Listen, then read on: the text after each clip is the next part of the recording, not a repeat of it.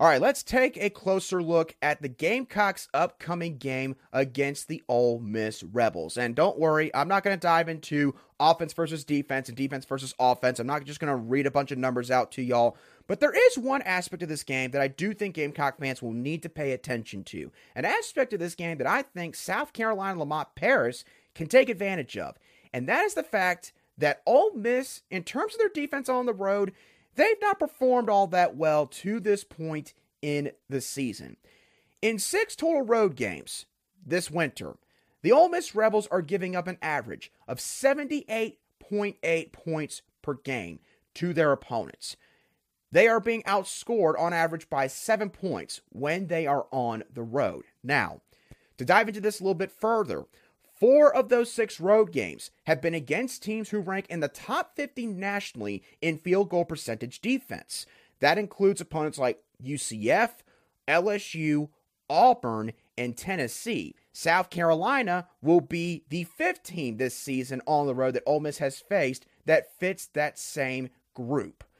Ole Miss, in the 4 games that they've played against those kind of teams to this point in the season, are 1-3.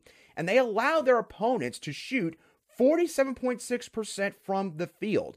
That's 7.5 percentage points higher than what the Rebels do offensively in those same games.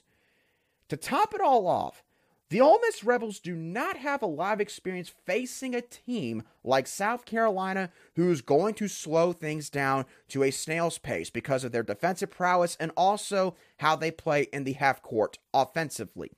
They've only faced one team on the road this season that ranks in the bottom 120 in the country in adjusted tempo, and that is Texas A&M, who according to KenPom ranks 318th in terms of adjusted tempo out of 362 Division I men's basketball teams.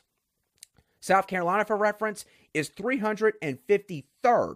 They are the 9th slowest team, if my math is correct, in the country when it comes to their tempo.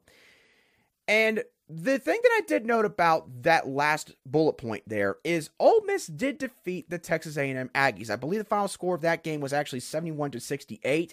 So Ole Miss was held to a lower point total than they're used to when they're playing at home for comparison's sake. But A&M just was not able to hit a bunch of shots on that night, and that was a bit of an outlier performance for the Rebels in terms of efficiency and volume when it came to their three-point shooting, because they made 41.7% of their three-point shots, or 10 of their 24 attempts.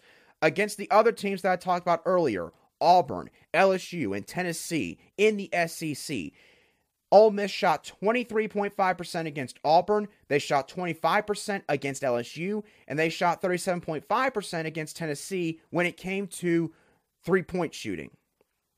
So, when they're on the road and they're facing a notable defense in this conference, Ole Miss struggles when it comes to their three-point shooting. And the thing is, that is something that this team has leaned on a lot this year. As a matter of fact, I think the Rebels are 13th in the country when it comes to three-point shooting percentage, offensively speaking.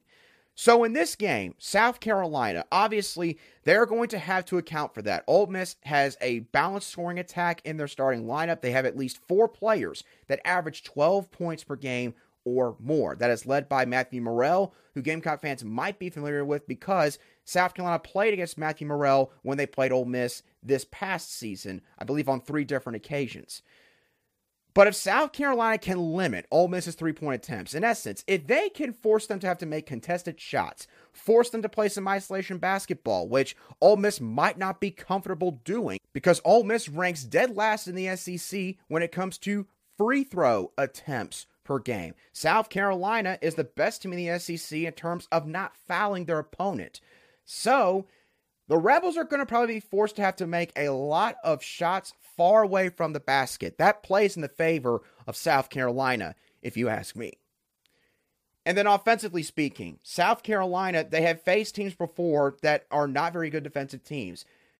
Kentucky's a good example. I believe that they ranked in the 90s in terms of defensive efficiency, according to KenPom, when the Gamecocks played the Wildcats a couple weeks back. And we all saw what happened in that game. Kentucky, they just could not stop South Carolina defensively. I kind of view Ole Miss as a team of a similar ilk, the only difference being that Ole Miss is willing to kind of play at a slower pace. That is something also to watch in this matchup. But when you look at this entire game and you look at how these teams match up against one another, in my opinion, in this league, in this sport, just like football, defense has to travel for you if you want to win games like this.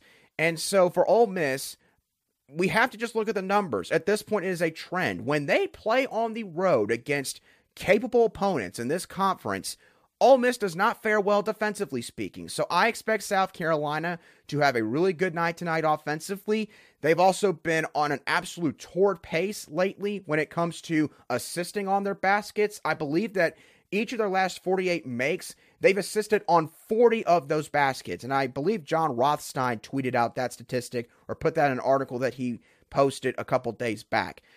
So South Carolina's offense right now, they are humming in terms of sharing the basketball. That does not bode well for Ole Miss in this environment in the Colonial Life Arena in front of a crowd that is going to be sponsoring a whiteout for this game. So I really like South Carolina's chances to knock off the Rebels tonight and move on to 20-3 on the season.